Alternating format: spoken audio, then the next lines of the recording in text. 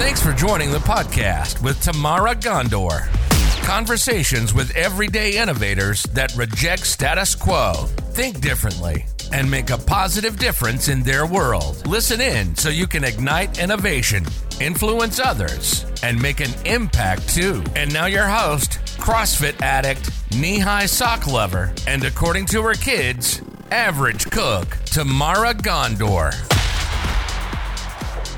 Hello, everybody. Welcome. Good morning, afternoon, evening, middle of the night for some of you. I know we've got incredible everyday innovators across the globe that listen in and think differently and buck the status quo and find ways to break through and break free. So let me just say kudos to all of you. I think you know this, but listening to this podcast and all the different everyday innovators we have on just fuels the fires of innovation and success for all of us. So thank you to all of you listening out there. Super excited for today's guest. So let me dig in. Let me tell you a little bit about him and how he innovates so that you can listen for it through our conversation and apply some of it to your world. So John is an imaginative instinctual. Those are his two power triggers, his wellspring of innovation.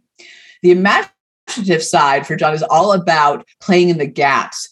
People who are imaginative are really good at like the novel, the new. They're really good at actually innovating in the lack of data. While the rest of us may need more structure, more data, they actually play really well in blank spaces.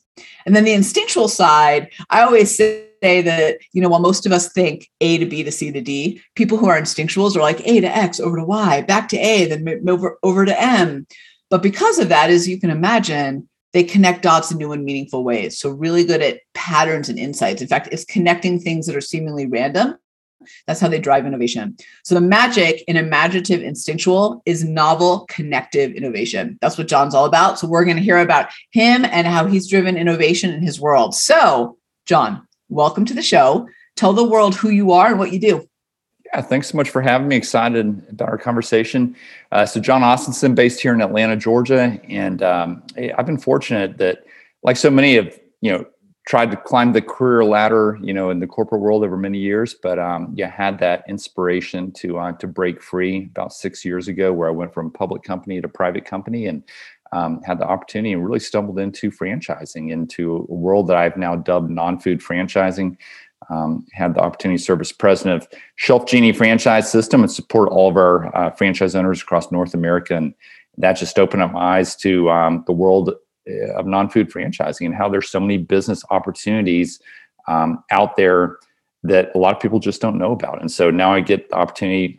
We own multiple franchises ourselves with my partners, but most of my time is spent playing matchmaker, helping those that have an interest in business ownership navigate the sea of opportunities out there and help them understand all the different dynamics so that they can make the right choice to set them up for success. So I just have to tell you, John, because I don't own a franchise, but I've recently been introduced more to the world of franchise through other guests that I've had through business dealings. And I think it is such a brilliant business model for someone who's really entrepreneurial, but maybe they're like, I don't have that idea, right, that I want to go forward, but I love car washes. I love ice. I love automotive. I could go on, right? It's in every industry. We just don't even realize it. Is that like, would you describe what a franchise is and does? I just want to have that foundation because I think it's this brilliant, to your point, untapped area that some people are really working, but a lot of us don't even realize it's there. Yeah. And I'll start by saying, there are roughly 4,000 franchise brands in the US and across North America, and roughly half of those are in the food space. And a lot of times I found that when people think franchise, they think fast food, but it's all these other industries that I know we'll probably hit on in a minute that a lot of people just don't know about. And franchising by definition is a shared brand. It is support coming from a home office or corporate to the locations, and then it's some sort of compensation going back for that support.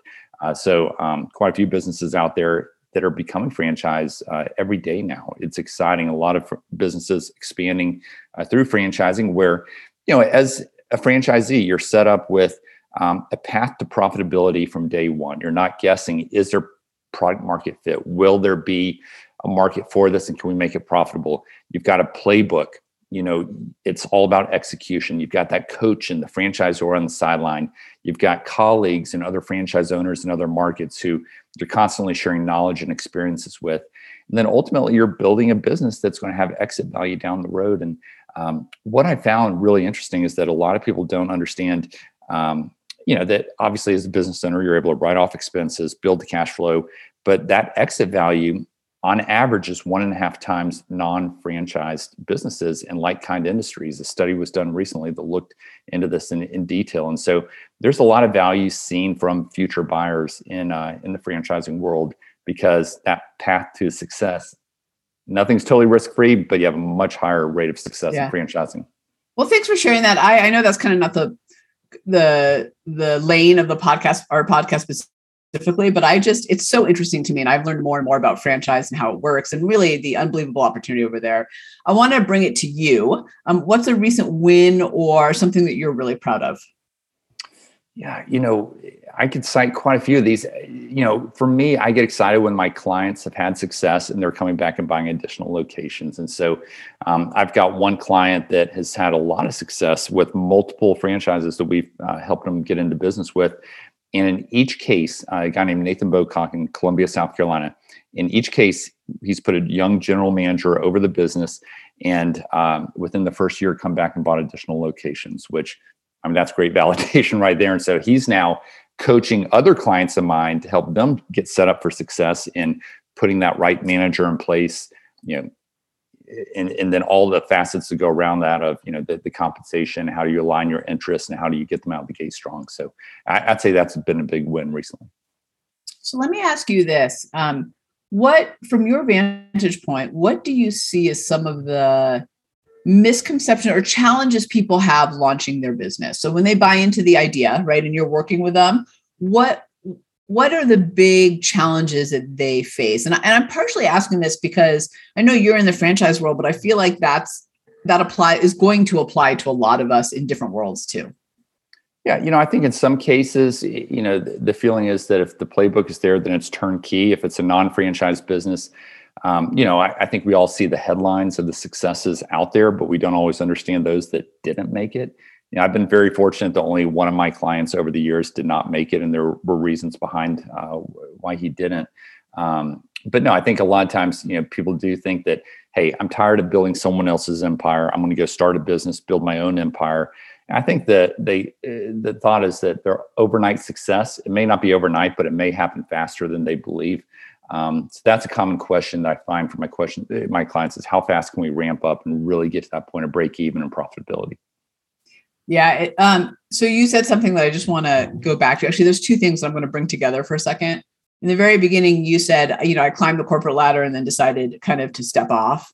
And then you just said, I was tired of building somebody else's empire, right? That kind of is why people kind of jump off. I'm curious for you, because let me back up for a second. So I climbed the corporate ladder up to being groomed to be president of this company and realized my ladder was on the wrong wall, right? Like, great, like how successful, wonderful, but this wasn't the wall I actually wanted to be on. I'd climbed this ladder for a long time.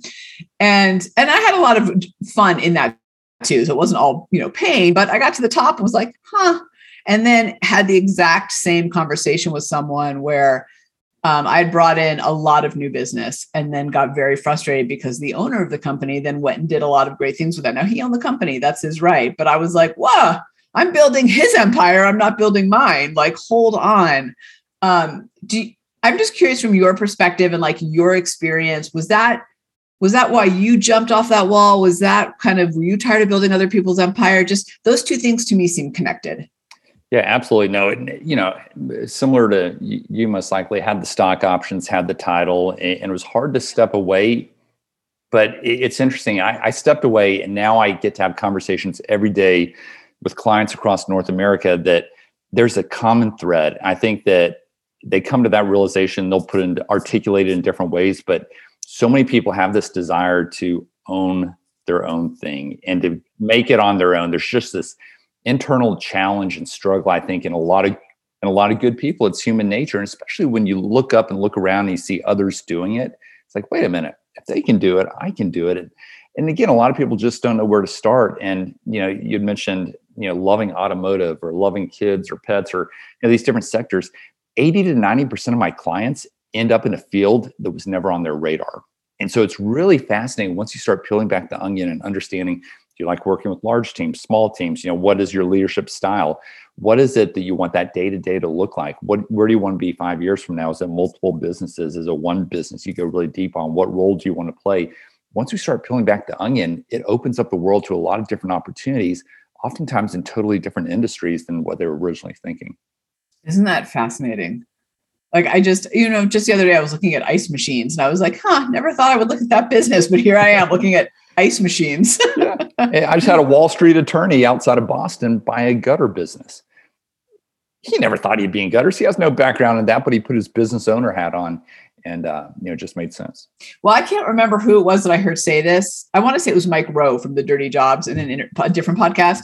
Something like, the business owners that really succeed don't necessarily fall in love with the product. They fall in love with the business. And that's a very different mindset. Yeah, with the business, and that could be your clients, your personnel. It may not be the industry itself, but it's really interesting too, just to see the macro shifts of what's going out there. Coming out of COVID, I think, a lot of people are saying, hey, I want businesses that are COVID resistant as much as possible, or recession resistant, Amazon resistant. And so we're gravitating towards some of those dirty job type ones, whether it be roll off dumpsters or insulation or, all these industries where you can make a lot of money. There's that potential, but they're not sexy industries. Yeah. Well, I just spoke at an automotive aftercare conference, and a lot of those businesses are doing very well are not sexy at all. And I think we definitely out there, and I think we glorify it in the media. We mistake like the business is high tech in Silicon Valley and sexy, and those are the ones that make money. But if you really looked at the dollars, it's probably the ones that are not those companies. Not those companies. And I think a lot of them are looking to innovate. We just did a 10-unit oil change deal where they use prefabricated kiosks in unused parking spaces of retailers. Well, that's a different positioning in a very large industry. So you do see innovation even at that level as well. So I'm really glad that you said that, because I think you're right. And I think we see even more innovation in the places that you least expect it. And a friend of mine was just saying she just bought jeans at, get this, JCPenney, and she took off the tag and it said made with recycled plastic. And she was like, I didn't even realize it when I bought them. She said, but like there's innovation happening all over the place, and it's not just in tech, is I guess my point. So I'm really glad that you said that. What's a story of something that you've done differently or an innovation that you've driven to, help move your business forward or help your clients too? Yeah. I think this is a good lesson that a lot of people could apply. For me, niching down to non-food franchising was probably the smartest move I made. 95% of my clients reach out to me and say, hey, we want to work with you because you focus in non-food. Everyone else is everything to everybody, very generic. And so cutting out half the market was the smartest thing I ever did. And, that didn't take a ton of courage. In some cases you have to be a little more courageous, but that was a smart move in hindsight. And what I found was my clients didn't want food in large part. 5% do, but 95% don't. And that's not my background either. So by cutting out a large segment allowed me to go deeper in the areas that I've got more interest personally. You're listening to Conversations with Everyday Innovators on With Tamara Gondor podcast. Let's take a moment to thank our generous partners that make this possible. I want to take a moment to talk about my friends at Howdy Puppy. Dogs experience all the same problems as humans when it comes to joint pain, anxiety, digestion, and arthritis. A great way to help our four-legged family members with these ailments is with CBD-infused pet treats. Who doesn't like treats? As you longtime listeners know, my Mastiff Zoe is part of my family, but is getting older and has some anxiety issues when strangers come around. Howdy Puppy CBD dog treats has totally changed her disposition. And I know she feels like her young, energetic, confident self when she gets Howdy Puppy CBD dog treats. There are many CBD-infused dog treats on the market, but the truth is that many of them are overpriced and ineffective. We've looked at dozens of CBD dog treats and found most of them disappointing. Howdy Puppy is among the best brands in the CBD pet business. They deliver consistent quality, and their treats look and taste amazing, according to our dogs, of course. The company makes CBD dog treats in 3 flavors: steak, bacon, and cheese rolls. All of Howdy Puppy CBD treats contain natural ingredients, including high-quality full-spectrum hemp oil, all sourced and made in the USA. Full disclosure, I'm an investor in Howdy Puppy. But before I put my name on the company, I had an independent lab in Denver, Colorado, verify the quality and consistency of their treats. They are truly as advertised. Go online today at howdypuppy.com, link will also be in the show notes, and use promo code TAMARA, TAMARA, that's me, to get 20% off the absolute best CBD dog treats on the market. You will not be disappointed. Howdypuppy.com, promo code TAMARA. Don't let them suffer needlessly. Let them enjoy life too. So here's what I want the audience really to kind of hear. I hope when you're listening to this, you're thinking, maybe sometimes innovation is what I get rid of and what I make space for. And let me ask you a question about niching, because I sometimes struggle with that, because I look at it and I go, well, everybody could benefit, right? And I know a lot of us think that in our work, whether we're in a company or we are, have our own company. When you made that decision though, what was it a hard decision, or did it feel right? Like, what was the place that you were in? Because I want people out there, really, I want all everyday innovators to think about, and I've gone through this too, of what can I cut to focus on what's really right? And it's a hard process sometimes to go through. Yeah, I think with my innovative style, which you mentioned earlier, maybe is a little bit easier for me, but you hear talking heads and business experts all the time say niche down to the very smallest potential market that you can cater to and go deep with them. And that's easy to say, but I think when you put it into practice, I mean, again, for me, I'm still keeping half the market. So it's not, as niche down, but, within that, there's probably, of the hundreds of businesses we work with, probably 30 to 40 at any given time that I'm really going deep with, that I really like, to present to my clients. So I do think that and early in my career, I struggle with, trying to say yes to everything. Right now I'm in a pattern of what can I say no to in order to say yes to the right things and really go deep on those. Like, I've got a book coming out in Q3, and I've had to say no to a lot of things in order to get that book out the door. I mean, it's not easy to stay in the lane and stay focused, because there are a lot of shiny objects out there. But I've kind of conditioned myself of late, after making a lot of mistakes along the way, to say no to as many things as I can, to say yes to the right things. And that can be applied to your personal life as well. I mean, I've got young kids, and so I have to say no to a lot of good things that I'd like to go do, but it's not the season of life right now. I need to spend my time working. I have teenage boys, so I know exactly how you feel. And you know what, though? I love this. I hope, I'm going to write this down on a sticky note when we're done, which is just what can I say no to? I love the idea, John, of what you just said, of that being a mindset of that's the season that I'm in, is what can I say no to? And I think there's so much freedom and ease in actually saying no. And it's hard, right? Especially if we have someone pressuring us to do the thing, whatever it is. But man, does it free up space to do the right thing. So I love the way you said that. I'm going to write that down. I have so many sticky notes from these podcasts. I love it, of brilliance that you guys say. So what can I, and I almost want to position it as, what do I get to say no to? Because that makes it a good thing versus what do I have to say no to? Because that makes it a bad thing, right? Yeah, and you're going to have to keep saying no, because they keep coming along. I'm a big believer that activity breeds activity, and if you stay active, you're going to continue having good things coming your way. You've got to be on rapid fire, ready to say no. And I've also found that in my life, if I'm looking at analyzing option A versus option B, trying to figure out which one to say yes to, which one to say no to, I can catch myself over contemplating, and I'm much better off starting to move towards one or the other. And when I start moving towards, let's say, option A, option C out of left field appears. Again, I just think activity breeds activity. So I think staying in motion is going to bring the right opportunities your way. I agree. I think I 100% agree with you on that. What is a challenge you faced, and how have you overcome it?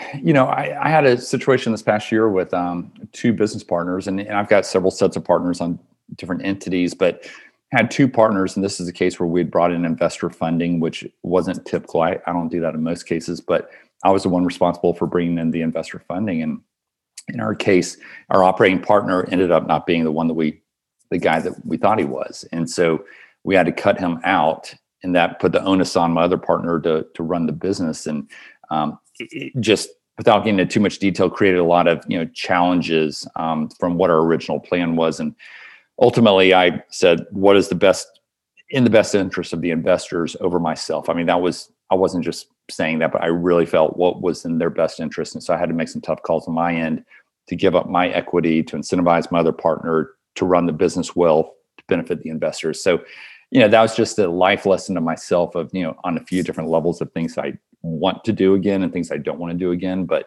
I'm a big believer that partnerships are great till they're not. So I think that, always having safeguards in place and understanding that, as good as it sounds at the beginning, be careful whenever you enter into partnerships. Yeah, that's very true. And I just want to add, thank you for sharing that. Because I think oftentimes we make decisions that for some reason backfire for whatever reason, right? Even though they seem good at the time. I'm just curious, how did you, without sharing confidential, I mean more kind of from a mindset perspective, because I know you can't share kind of some of those details, but what was it like when you realized I got to make a change? I think we hold on too long, which is why I'm asking. Yeah. I'm in my life, I'm pretty good about cutting bait pretty quickly, but this was the case just because of the different dynamics at play where we probably kicked the can down the road a little too long. And,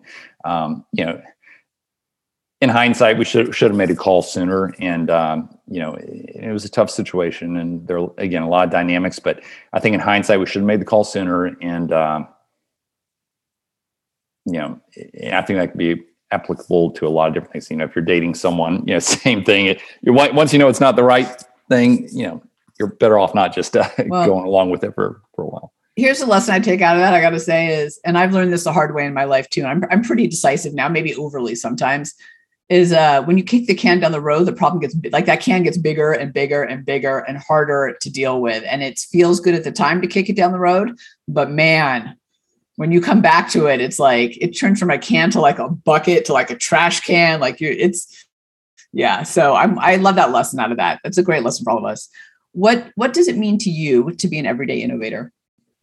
Yeah, I think the whole Dweck phenomenon around growth mindset, for me was really big. I've been doing what I've been doing now for a handful of years, but I don't know everything. And I continue to learn new things and I embrace them. I try to say no to a lot of things, but those that should be said yes to, try to bring those on board. So just having that constant growth mindset and realizing you can learn something from everybody. And so that's something that I think during my corporate career, I probably had more of a fixed mindset. But now, for me, ever since I left the corporate world, and again, it was a great run, but I never looked back. Never once looked back. And I've just embraced entrepreneurship and I love it.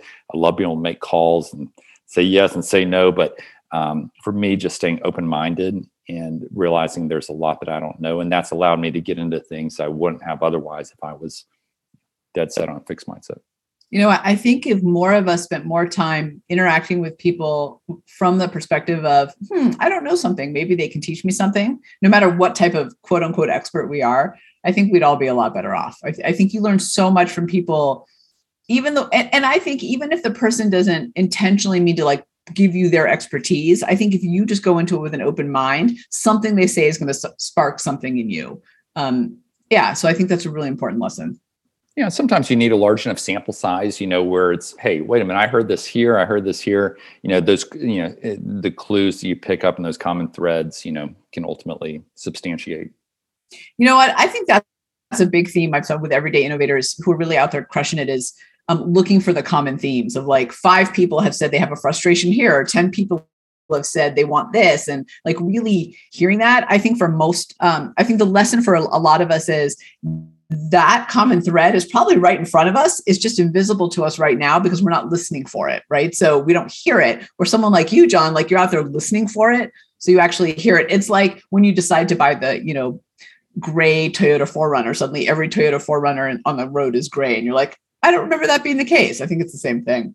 What do you do kind of more on a daily basis, like habits or routines or whatever, to stay innovative, stay fresh? Yeah, I think it's giving myself space, and admittedly, I don't do enough of that. But on my calendar, there's nothing more valuable to me than my time and my calendar. So as much as I can time block and stack meetings and such, and then free up time, whether it be in the afternoons, for an hour or two, if I'm working on the book or doing something else that's a little more imaginative, I'd say that's and again, recognizing I don't know it all, so I'm constantly listening to podcasts and looking to be fed by others. So I'm a connoisseur of information intake. But what I found is oftentimes if I'm listening to a podcast, I'm out jogging, let's say, for me, that's when my best ideas come. So I think it's realizing when are you most innovative in your thinking and when do ideas come to you, whether it be in the shower or whether it be when you're driving. For me, it happens to be typically when I'm exercising, but it doesn't have to be quiet. I'm consuming content, but my mind may be going somewhere else. Interesting. So first of all, I'm fascinated by the fact that you can listen to podcasts while run. I need music, or I get too into the podcast and then I slow down. I have the opposite problem. But I love what you said in there, which is like, find what works for you and do that. Like, I think that's really powerful. And the other thing you said that I just want to make sure we highlight is about the clustering your schedule, about time blocking. I do that too. And I recently learned that trick about like, I stack my stacking. That's how you said it. I stack my meetings. I stack my appointments so that I have days that are free and really free to kind of create. And like this Thursday, I have nothing. And I hold that so sacred because it's tomorrow for when we're recording this, because I know like I need that time. But in order to do that, I had to stack Monday with 5 meetings back to back. And I think that's kind of what you're saying, but I think that's great advice for a lot of us. I think we tend to try to spread stuff out, but then we're scattered and distracted and we never really have the chance to focus. Yeah. I heard recently, and it may have been in Getting Things Done, I was re-listening to that, but the whole idea of, your mind is made to think and to be creative and to be innovative and to process everything that you've intake. I think oftentimes we're trying to remember things. And so, getting things on paper, writing it down, I use Trello. That's kind of my secret, but, it allows me to then, once it's down there, I don't have to think about it until the appropriate time. And so it allows my mind to go these places that might not otherwise if it's constantly trying to remember things. Yeah. Oh, that's great advice. So I just did that yesterday. I have something I need to do this weekend. And I found myself like I would be doing something else and then that thing would pop in my head. And I was like, just write it down tomorrow and get it ahead. And the minute I wrote it down, I stopped thinking about it. And, I talk a little bit in other stuff about having mental residue and that mental residue weighing you down. And so I love these tricks that you're sharing of it's kind of, to me, it's like clearing space to be creative, to be innovative, and to get the important stuff done and to allow the other stuff to happen, but to really get the important stuff done. I love that. So as an imaginative instinctual, and the experience that you have, what's one piece of advice you have for other everyday innovators out there of all styles who are looking to kind of innovate and grow and build a business and a life just like you have? Yeah, no, I think it's staying open-minded and not making assumptions or until you have the facts, and it's reaching out. One of the things I love about our process, when we take clients through and they're exposed to different opportunities that could be a good fit for them in their market, we have a step in there. It's called validation. They get to talk to other existing owners of the brand to hear about their ramp up and their experience. And so for me, it's, between that and other information provided by the franchisor, let's give them these different inputs and allow them to make the right decision for them, because what's right for one person may not be for another person. But it's that whole fact-finding approach, which can be applied to a lot of different areas. I think that's what I would point out. I love it. Those assumptions that we make spiral us out of control, I find. And we're kind of going through all these scenarios where we don't even know what's really going to happen. I think the stat I read was like 89% of what we worry about never comes true. It's a lot of it. Wasted energy, if you ask me. Wow. Yeah, I know. That. I'm putting that on my sticky note over here. I like that. Well, someone said to me, it was a different everyday innovator, said, my motto is I don't fear what I don't know. And I just thought, it's kind of what you're saying. Like, to me, that was a really powerful way of saying, like, just don't worry about the stuff you don't know about. Like, great, build out scenarios, be prepared, but don't let the tracks take over, I guess. Yeah, it's keeping things in perspective. I talk to clients every day and they say, well, isn't starting a business risky? And I say, hey, nothing's totally riskless, but, with the franchise, it does set you up for success at a much higher rate. And I question them then, isn't having a W-2 working for someone else at their whim and their discretion, isn't that risky? To me, I see that as risky. Oh my gosh, that just blew my mind. At their discretion. Well, and I think, tell me what you think in your world and the clients, but the reality is, and some people are built to be inside companies. Some people are built to start companies. I don't think one is bad or good. I think they're both great, actually, and you can innovate across all of it. In fact, you should. But I think that what the last, particularly, what for those of us who are old enough, what 2008 showed us, and then this last couple of years showed us is nothing is secure. No matter what path you take, there's risk, and you've got to figure out which risk you want to take. I don't think it's the level of risk. I think it's which risk you want to take and what you're looking to get out of it. Yeah, no, 100%. No, I agree with that. And I think keeping your options open, keeping your network large, keeping a good ear to the ground, seeing what's next, and staying open-minded. Absolutely. I think keep your network large is great advice to end on. You're so right. Like keep the relationships going. So John, this has been fantastic. Thank you for sharing us the world of franchise, but also kind of your insights and saying no. I feel like our theme was like finding time and saying no. I really like that. I'm going to end on a personal note, which is what's one thing we'd be surprised to learn about you? We already know you run with podcasts. That's one thing that would be surprised to learn about me. That's a tough one. So I think I'm pretty open out there, but no, I think just, with our family, I mean, we're very close, and, I'm a big believer that to whom much is given, much is expected. And so the whole idea of stewardship, something I try to live my life by, and where that's the time that you invest or the resources you invest in different endeavors and people. I would just say that's kind of the theme of my life. And hopefully it's not a surprise to people if they get to know me, but unfortunately, I don't live it as well as I should. So maybe a surprise to many. All right. Well, thank you for sharing that. I have a really random question for you. Do you go into every business and think, if we franchise this, I would do it this way? Like, do you look at operations every time you walk into a restaurant, a hotel, a dog wash? I do give a talk within the entrepreneurs organization of, what does it look like to have a side hustle, as a franchisor, or what does it look like to franchise your business? Or to your point, even if you're not going to franchise, I think a lot of businesses would benefit by thinking of themselves as a franchise, just putting all those systems in place and the training and the processes to be able to replicate. I think it's a healthy exercise. I just think it'd be hard to show. I mean, I will tell you, every time I fly, I think to myself, if they delivered the drinks this way, this would be a lot more efficient. Like, I can't help myself, Yeah, no, I have to catch myself because then my mind starts going in paths I don't need to go when I'm looking at inefficiencies, but totally relate. Well, John, thank you so much for joining us. This has been absolutely fantastic. I enjoy it. Thanks so much for having me. Congratulations. By listening to this podcast, you took another step towards becoming an everyday innovator. To leap forward, visit www.gotolaunchstreet.com and take the Innovation Quotient Edge assessment to discover your unique everyday innovator style and access the Everyday Innovator digital magazine for the top tools, insights, and inspiration at your fingertips 24/7. Tamara will be back with another Everyday Innovator conversation soon. In the meantime, if you got a nugget of value out of this podcast, let Tamara know by leaving a 5-star review and comment. Your review equals more guests, more listens, bigger impact. Until next time.